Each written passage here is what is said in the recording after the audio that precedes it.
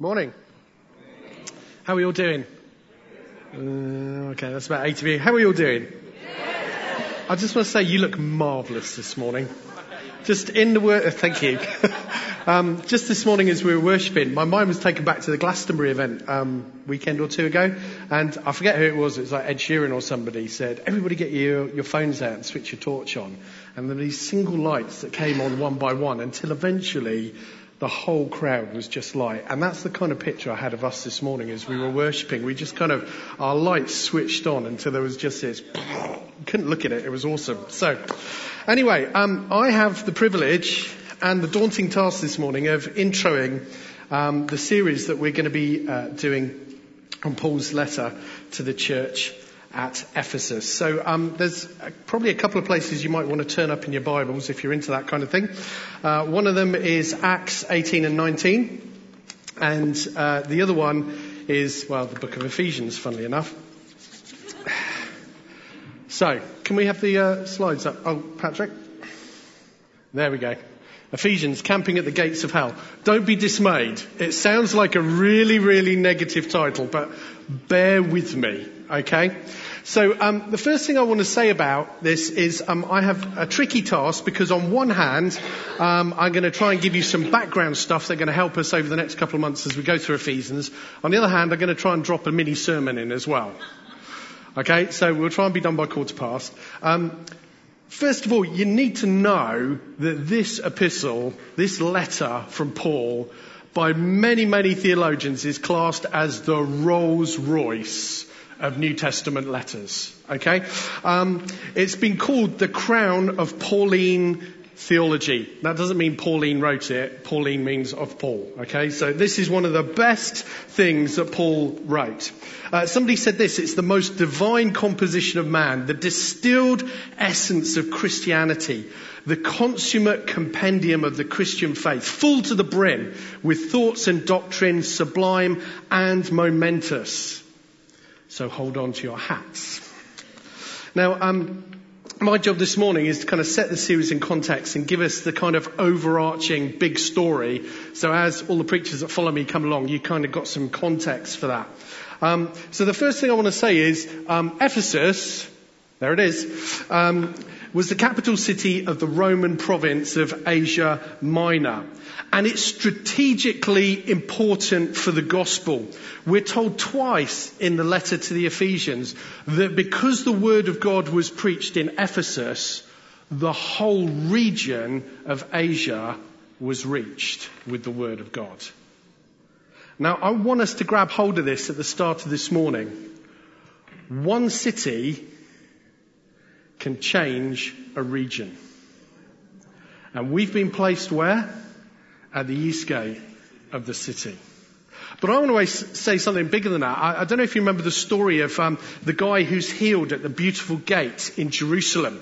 When the religious leaders cotton on to what's going on, they're furious and they say this, that a notable miracle has happened is evident to all in Jerusalem. So one miracle can touch a city. And one city can touch a region. I want to tell you folks, we believe passionately in the power of God here to change and turn people's lives upside down. And I want to tell you, you cannot put limits on how far one miracle can go. I'm really serious about this. Like, miracles become a bit normal for us here, don't they? You know, we hear good news all the time. Oh, wow, that's great. Yes. Whoa.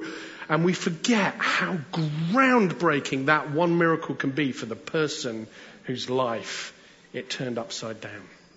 So I want to encourage you at the start of this morning, as we look at this 40-year task that we've got to be a catalyst for the kingdom of God in this region, however far your boundaries stretch on that, I want you to know your little thing that you do wherever you are, Monday to Saturday, might just be the one thing that causes this region to suddenly wake up to the awesomeness of the King and his kingdom. Okay, so that wasn't in the notes. Anyway, here we go. So here's the kind of potted history. Paul preaches at Ephesus towards the end of his second little missionary journey that he does when he's sent out from Antioch. And he appoints two people, Priscilla and Aquila, to kind of keep things going when he leaves. They subsequently disciple a guy called Apollos, who becomes one of the most notable teachers at that time. And then a little bit later, Paul returns on his third missionary journey, and he spends 3 months teaching in the synagogue in Ephesus. He goes to those who already have the concept of God. The problem is, after 3 months, a whole bunch of them oppose him and go, no, we're not listening to this anymore.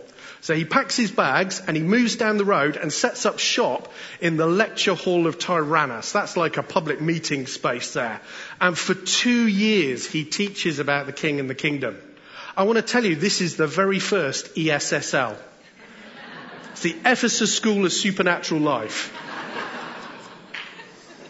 Which is a really good point to say. It's the summer now. Both of our schools are pretty much shut down. September we kick off again. If you want to get a grasp on the kingdom, if you want to get a grasp on what this church is about, sign up. It's as simple as that. And if you don't know whether to do the day school or the evening school, what's the difference? Let me put it like this. It's like the difference between being baptized by sprinkling and baptized by immersion. You get wet both ways, but one gets you wetter. I've done both and I know which one I enjoyed the most. But for some people, the evening school is a great doorway in. So seriously, think about it over the summer.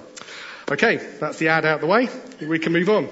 Okay, so 2 years in the lecture hall of Tyrannus until eventually this kind of movement of Jesus is moving so powerfully that the local idol makers are up in arms. They literally cause this huge riot because as people are turning to Jesus, they see that their prophets are going to dive. And it's about this time that basically Paul heads off because it's prudent to actually leave the city. There's one other interaction he has with the city personally, and that's when he sails back round the Med again and he stops off at a place called Miletus, which is just up the road, and he calls the elders from the Ephesian church. And he basically fills them in on some bits and bobs before he heads off to Jerusalem, where effectively he's arrested and he starts his appeal process that takes him to Rome. That's the kind of background of it. So I want to start off by saying the whole time at Ephesus is best described as a kingdom collision or a clash of kingdoms. It's the place where we really see the kingdom of light headbutt full on the kingdom of darkness. And I just want to kind of give you a bit of breakdown on that. Firstly, let's think about the kingdom of God. You know, Matthew 12:28, Jesus said, if I cast out demons by the Spirit of God, then the kingdom of God has come amongst you. So here's the simple bit of maths. Spirit of God moving equals the kingdom of God. Yeah? It's really that simple. Thank you, Martin. Should we try it again? The Spirit of God moving equals the kingdom of God. Fantastic. So what do we see there? Well, we see all sorts of Holy Spirit activity. We see Paul turning up and there's these kind of disciples. We're not sure really whose disciples they are because they haven't been baptized into Jesus. And he baptized them. They get kind of filled with the Holy Spirit. They're speaking in tongues and prophecy. Then we hear about Paul practicing these extraordinary signs and wonders where literally people are bringing hankies and aprons to him. And then when they're taken out, they heal people and set them free from demonic power. I mean, that is pretty cool. I mean, like, my dad was the kind of guy who always had a handkerchief in his pocket. I don't carry one. I'm thinking maybe I should. But it stretches the boundaries, doesn't it, of how we think God moves. It really does.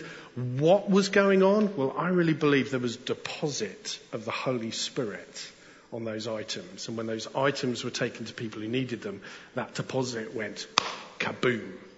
So that's the kingdom of God. Let's think about the other end of the equation, the kingdom of darkness. Boo. In Acts chapter 10, verse 38, we're told that Jesus went around doing good and healing all who were oppressed of the devil. So that tells us the first thing. Sickness is of who?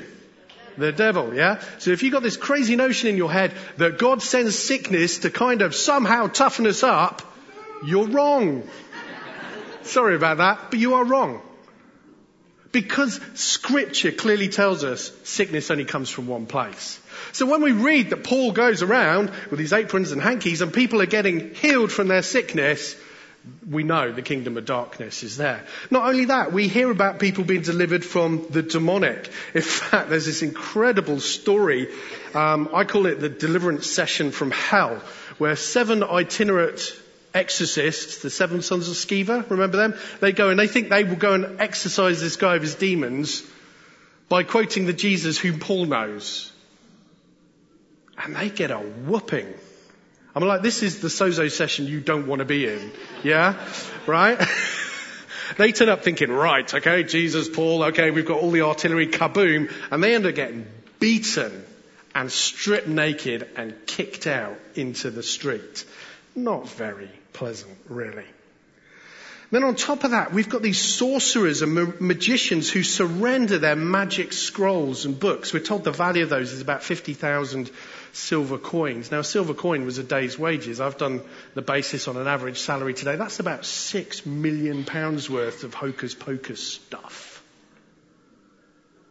I mean, this was serious business. And these are the guys who carry the secrets of the invisible world. You know, literally magicians and astrologers swarmed along the streets of Ephesus. And Paul even writes in his letter to Timothy, they're even going to wheedle their way into people's homes. And they have this brisk trade in charms and incantations and books of divination and rules for interpreting dreams. I mean, man, that's pretty hot stuff, isn't it? That's like, really? This is going on in here? And this church is right there in the middle of it? And then on top of that, we have the temple of Artemis, or Diana, as she's called. It was one of the 7 wonders of the ancient world. It was 425 feet long by 225 feet wide. It had 127 columns, each one over 60 feet high. Now, this is a base column, this is a base plinth from one of those columns. It's at the British Museum, a place you know is dear to my heart.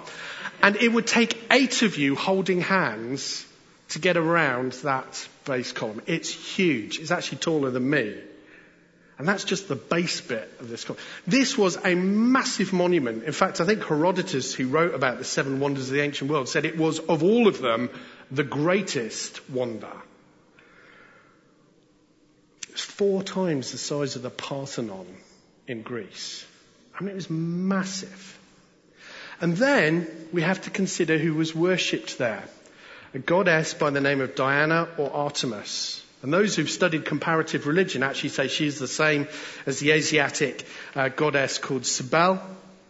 And actually her roots are traced through Ashtart, who the Canaanites worshipped, right back to the Babylonian goddess called Ishtar, who was basically a goddess of sex and war. Okay?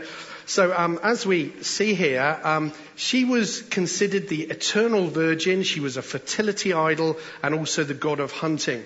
Now there's lots of kind of debate about what that is on her décolletage. Some people believe it's bull's testicles. Okay? Some people believe it's eggs, and some people just believe it's breasts. Either way, you get the point. It's all about fertility. And that was a big thing in that world at that time. Many of the gods were fertility gods for 2 reasons.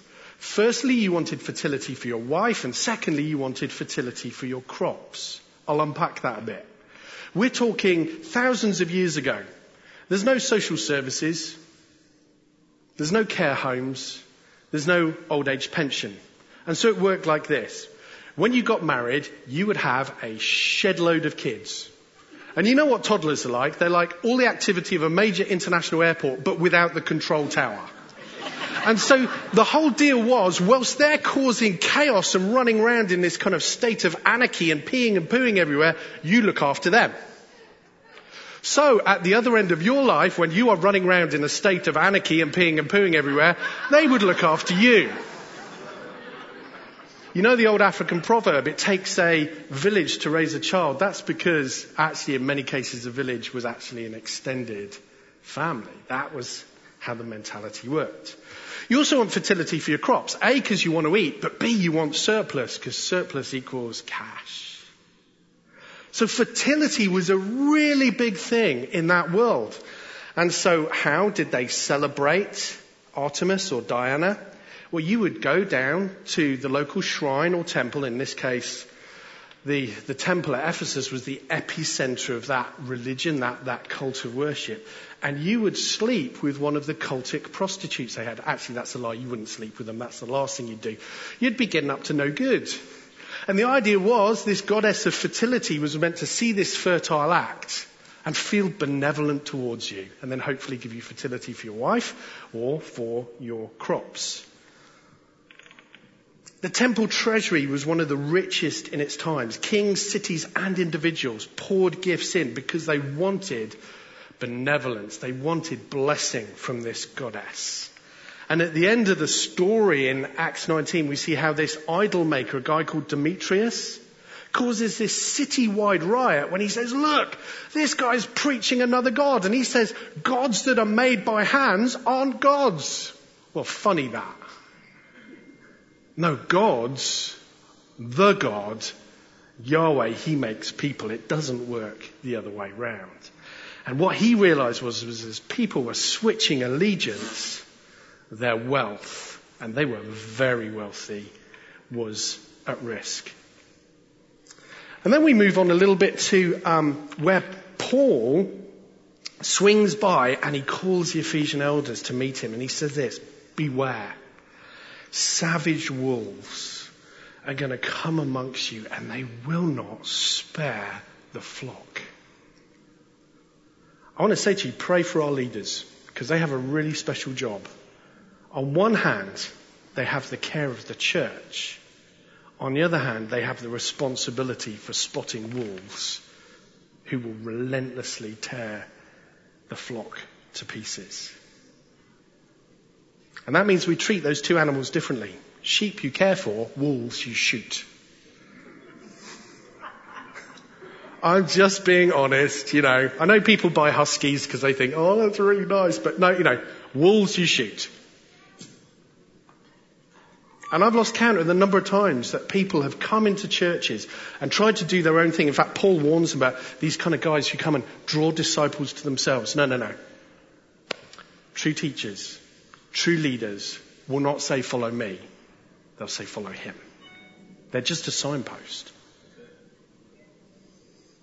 So actually, we do have a responsibility to treat wolves accordingly and treat sheep accordingly. There is a problem if you get those two muddled up, obviously, but the Bible gives us some clues on what each of those look like.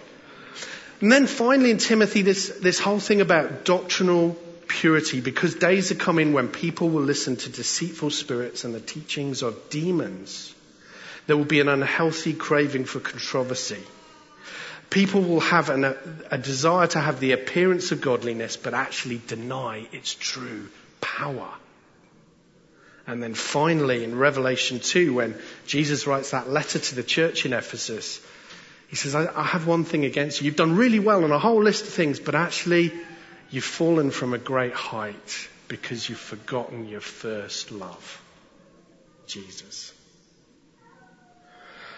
So that is quite a resume.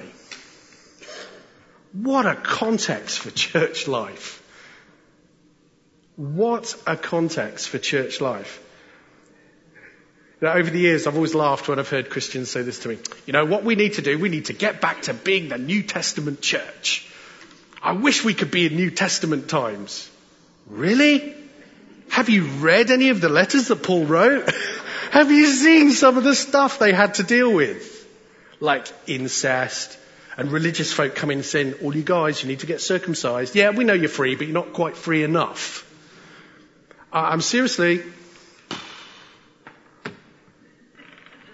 I do not want the special day out of the vet. And so you've got this scenario where for those believers, on one hand, it must have felt like they were literally camping at the gates of hell.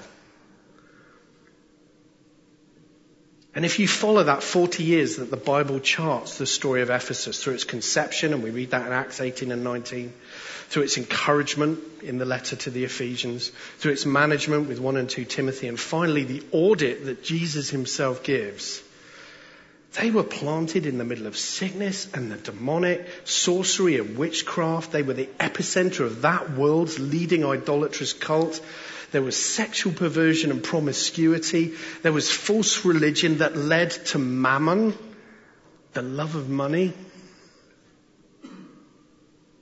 And then they're going on to risk heresy and division, rebellion and controversy, embracing form over true spiritual power.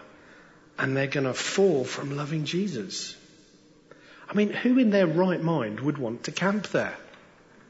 I mean, who? Well, I think probably no one, but here's the truth. We are camped there. We are camped there. You know, this letter isn't written to a church thousands of years ago that has absolutely nothing to do with the world we live in, folks. We are camped in exactly the same place. If you scratch beneath the surface of our glossy world, you know, our Waitrose £10 for two deal and all of that kind of stuff, the truth is our NHS is buckling under the weight of sick people. It's the truth. I'm so pleased about our healing centre. I'm thinking, come on, Jesus, let's make a dent in that queue. I had a friend who was very, very high up in the world of psychiatry. And she was Christian. And I once said to her, I said, so just out of interest, how much of what you encounter is demonic? And she said to me, do you know what? A large proportion of it is people who've made really bad choices and opened the door to the enemy. And she said, and all I can do is medicate the symptoms. That's all I'm allowed to do. You know, so let's not be in, any confusion. Our world is full of people whose lives are being trashed by enemy activity. There are a myriad of websites offering to indulge in our voyeuristic fantasies or hook us up with some willing and wanton potential affair. The porn industry has actually driven most of the technological advances that we've seen over the last few years. You know, HD, that's porn. Streaming, that's porn. There's been 32,000 denominations created in the last 500 years, most of them dividing over petty things. You know, the kind of, what colour should we paint the toilets type arguments. You think I'm joking. You read the history of the church, it doesn't read well. I love Henry Ford. He said, we know the church must be of Jesus Christ because it couldn't have survived this long without him. Which I just think is such a fantastic quote. Realistic but hopeful.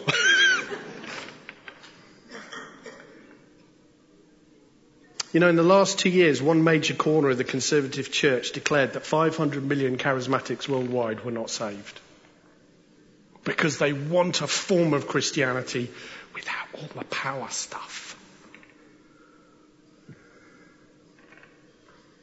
So how do we survive being camped here? How do we survive being camped at the gates of hell? Well, I think it all depends on what your paradigm of church is. Now, I know I've said this before, but I'm going to keep saying it because I'm hoping some of you will get this, maybe for the first time. There are 3 gospels, essentially. There's a thing called the gospel of the church. And that works like this. World, evil, bad. Church, safe bomb shelter. What's the gospel? Well, if you believe what we believe, dress like we dress, speak like we speak, we'll let you stay in the safe place. But if you break the code of uniformity, you buy coloured shoelaces, you're in trouble. You are out there. We're throwing you under the bus, baby. You are gone. That's the gospel of the church. And I don't think it's a gospel at all. There's nothing good about it. There's a gospel of salvation, which kind of sounds right, but actually isn't. That's the thing where, you know, you've got the Willy Wonka golden ticket. Yes, I am in, baby. And we stick it in the back pocket and we sit on our blessed assurance waiting for the first plane out of here, praying that we don't screw it up before that happens. Sounds like some of you know that one as well. And then there's the gospel of the kingdom that says through completely changing our thinking, the rule and reign of God can come and totally transform our lives. And whilst we are here, he wants to use us to bring heaven to earth, to change it.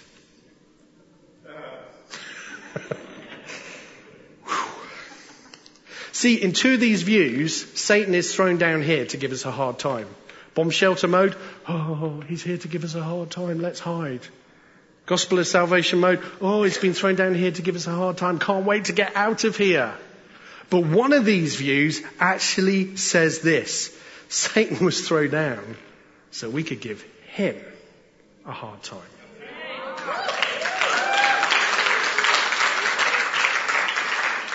Some of you going,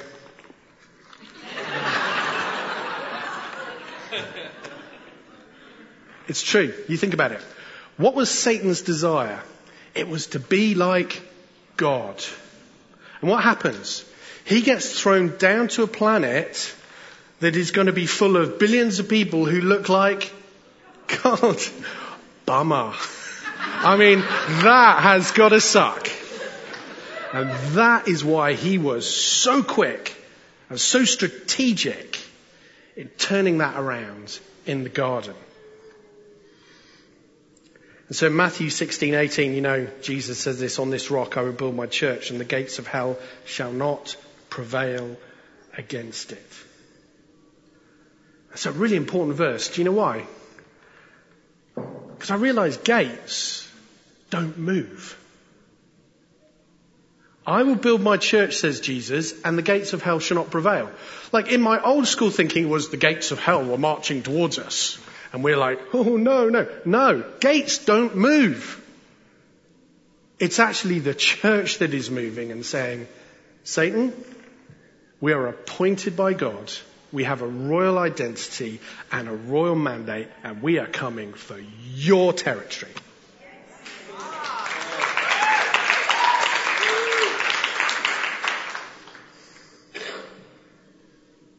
So, I want to give us some encouragement at the gates of hell. And this is where I want to dive a little bit into the text. Number one, know your enemy. Okay, if you just briefly look at Ephesians 6. You can look at 12 and 13 in there.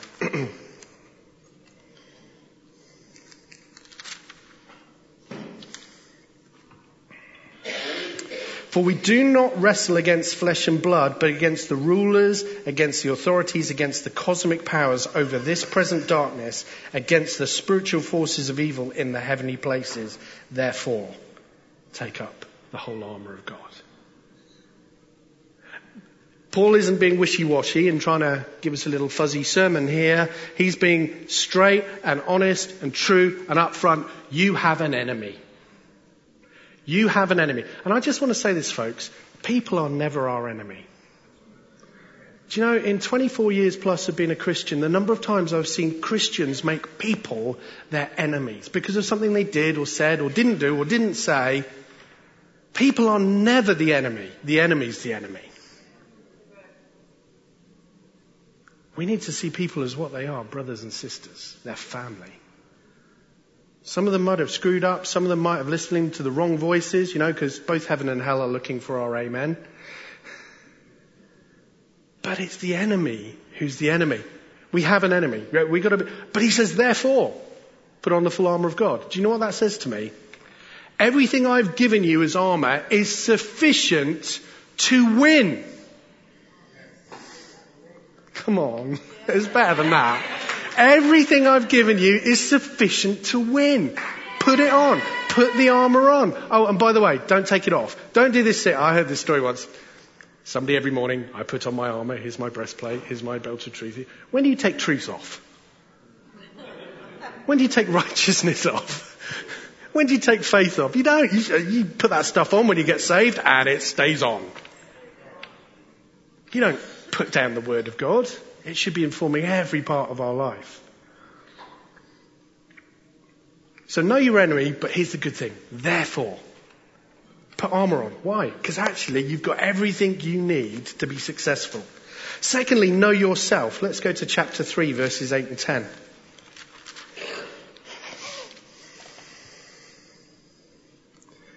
Though I am the very least of all the saints, this grace was given to preach to the Gentiles the unsearchable riches of Christ and to bring to light for everyone what is the plan of the mystery hidden for ages in God, who created all things, so that through the church the manifold wisdom of God might be made known to the rulers and authorities in heavenly places. Through the church. You are part of God's plan. I am part of God's plan to do what? You know those cosmic powers of this present dark age? We are the very means by which God is going to say to them, no way. This world is being transformed. And here's the thing. You know, Paul talks about a mystery, the mystery of the church. Here's the mystery of the church. God is using a group of people who are basically in a recovery group for rebels to show the ultimate rebel how awesome God is. Come on, get that. Right? We have been changed. Yeah? We are the recovery group for those who were once rebels, and God is using people who were once rebels to show the ultimate rebel, no way. It's not your game. You don't get the highest score on the scoreboard. It's Team Jesus from now on.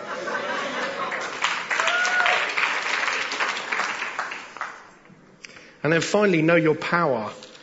Ephesians chapter 1, verse 18 to 21. Pray that you'd have the eyes of your hearts enlightened so that you may know what is the hope to which he has called you, what are the riches of his glorious inheritance in the saints, and what is the immeasurable greatness of his power towards us who believe on the basis... according to the working of his great might, that he worked in Christ when he raised him from the dead and seated him at the right hand in heavenly places, far above what? All rule and authority and power and dominion. There is great might and power that God has shown towards us. And it's exactly the same stuff that he used to raise Jesus from the dead and then place him over all of these demonic forces. All of these cosmic powers that think somehow earth is their territory. Do you get that? There is such encouragement in this book, and that's only 3 little short passages. So I want to kind of land here. And I want to talk about glory at the gates of hell. What's the key to camping there? It's glory. You know, one commentator, I said there's one word that sums up this entire letter. Glory. Chapter 1, the glory of God in redemption. Chapter 2, the glory of God in reconciliation. Chapter 3, the glory of God in the mystery of the church. Chapter 4, the glory of God in unity and growth. Chapter 5, the glory of God in imitating Christ. Chapter 6, the glory of God in the victory of Christ. Glory. That's where I want to land today. Glory. I think there's no better place. But let's not think glory is somehow separated from God. He is the Father of glory. Without him, there is no glory. When we talk about the glory of God, we are talking about God himself. So there's this funny story. It appears in 1 Samuel chapter 4.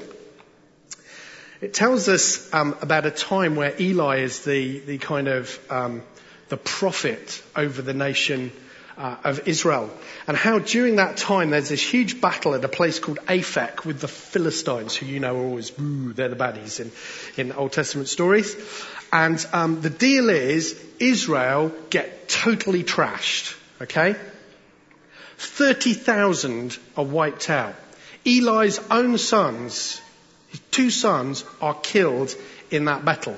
And this messenger comes running to Shiloh, which is where Eli's sat waiting to hear news of how the battle turned out. It's a bit like a marathon story, yeah? And he turns up, there's Eli at the gate, and the messenger basically says, there's been a great defeat. No reaction. There's been heavy losses. No reaction. 2 of your sons have died. No reaction. And the ark has been captured. And Eli falls off his chair and dies. A nation is defeated, its soldiers lay slain in humiliation, the priest's sons are dead, and there's not a flicker. And a small wooden box is captured, and he falls off his chair in shock and dies. What's going on? We see the ark was kind of like God's Wi-Fi hotspot on planet Earth. I discovered I can get Wi-Fi in my garden this week. I prepared my sermon at our picnic table under the parasol with ice cold drinks. It was glorious. But you know, there's that constant search, isn't it, in our world? Where Wi-Fi? Ah, there it is. Yep, got Wi-Fi. The ark was the Wi-Fi hotspot. Between those wingtips of those 2 gold angels on top, you've all seen Raiders of the Lost Ark, that was the earthly seat of the manifest presence, the glory of God. And when the ark went, it was like they lost God. In fact, there's a baby born at that time who's called Ichabod.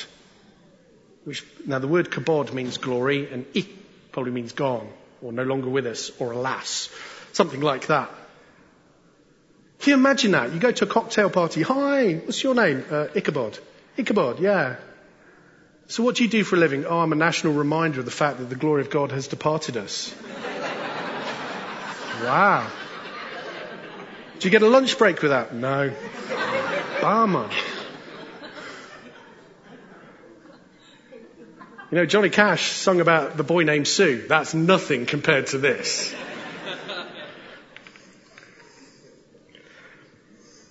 What's the point? The reason Eli died, the reason that baby was named, is because in the Bible, the glory, the presence, the power is everything. It's everything. And Paul warns us in latter days, people are going to come who want a form of godliness without the power. I'm never going to buy into that, because there's nothing without the glory of God. There's nothing without the presence of God. There's nothing without the power of God. You know, think about this. Adam and Eve in the garden, Genesis 3:8. The Lord walked in the garden in the cool of the day. There he was in all his glory. Jacob's ladder at Bethel. Surely the Lord is in this place. The saddest story, I really think, outside the one we're talking about, is Samson in Judges 16, where it says he didn't realize the Lord had left him. Moses in Exodus 33, God, unless your presence goes with us, I ain't going into the promised land. You can give me all the promises you want, but promise without presence, nothing. Obed-Edom, who ends up superintending the ark for a few years. He was Obed-Edom the Gittite. And some people probably thought that. What a Gittite. Everything he's got is blessed by God. Now, why do you think that is? Because God was with him. And then in 1 John, we have these amazing words. We have seen. We have heard. We have touched the eternal. See, the word kabod is the Hebrew word for weight. So when we speak of God's glory, we're speaking of something in the spiritual realm that is substantial and forceful and weighty and mighty. And people in this life are trying to add weight to their lives by having bigger numbers in their bank account, by having more girlfriends, by having a better job or a nicer badge on the front of their car. And I want to tell you, none of that stuff comes even close to the weightiness, the substance, The sheer mass of having the presence of God fill your life and flow out from you wherever you go. You see, the glory was the substance of Israel. How else could they have escaped the clutches of Egypt? How else could they have overcome every foe as they possessed the promised land? It defined them. It gave them gravitas, His glory, His presence, His power, His Spirit. So in Ephesians, when Paul says to us, be filled, we're talking about the same thing. That's how they could camp at the gates of hell. Because they had the glory of heaven living in them and flowing from them.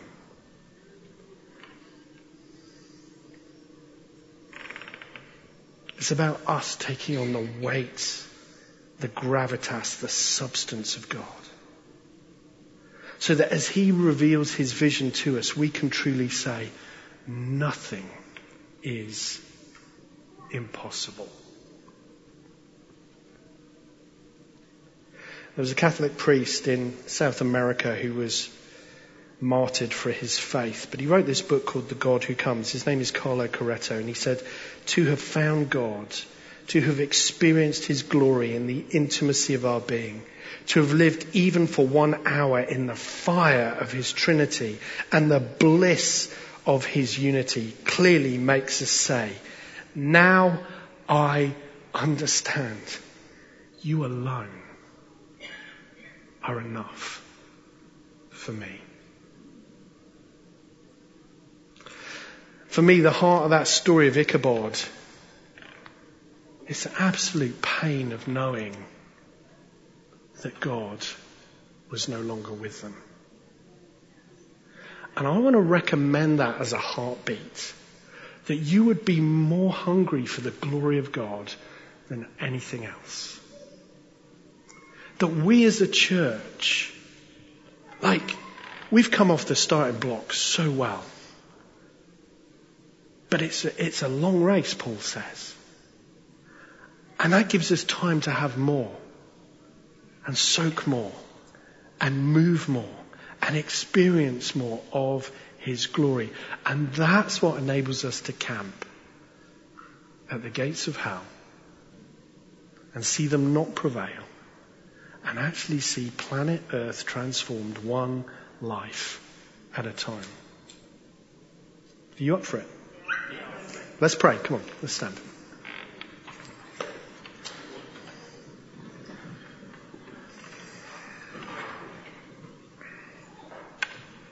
So here's a really good prayer. More, please. Why don't we just do that? It's more, please, God. More, please, God. More of your weighty, glorious, majestic gravitas. More of your power.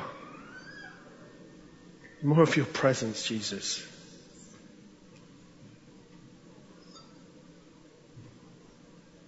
God, we don't sit at the gates of hell and quake and withdraw in fear. We stand proud and strong because you said you have given us your glory. But we know we go from glory to glory. More of you, Jesus. More of you, Jesus.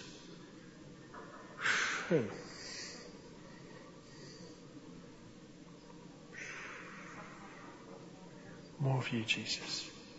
I just want to encourage you, if there's little rooms in your life that you've kind of kept His glory out of, just open the door. Because He stands and knocks. He wants total possession of you. And that's a good possession.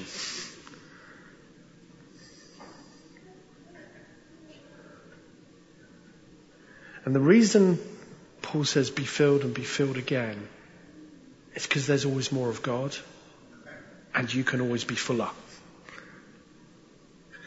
So we say, God, just fill us afresh. Anoint us afresh.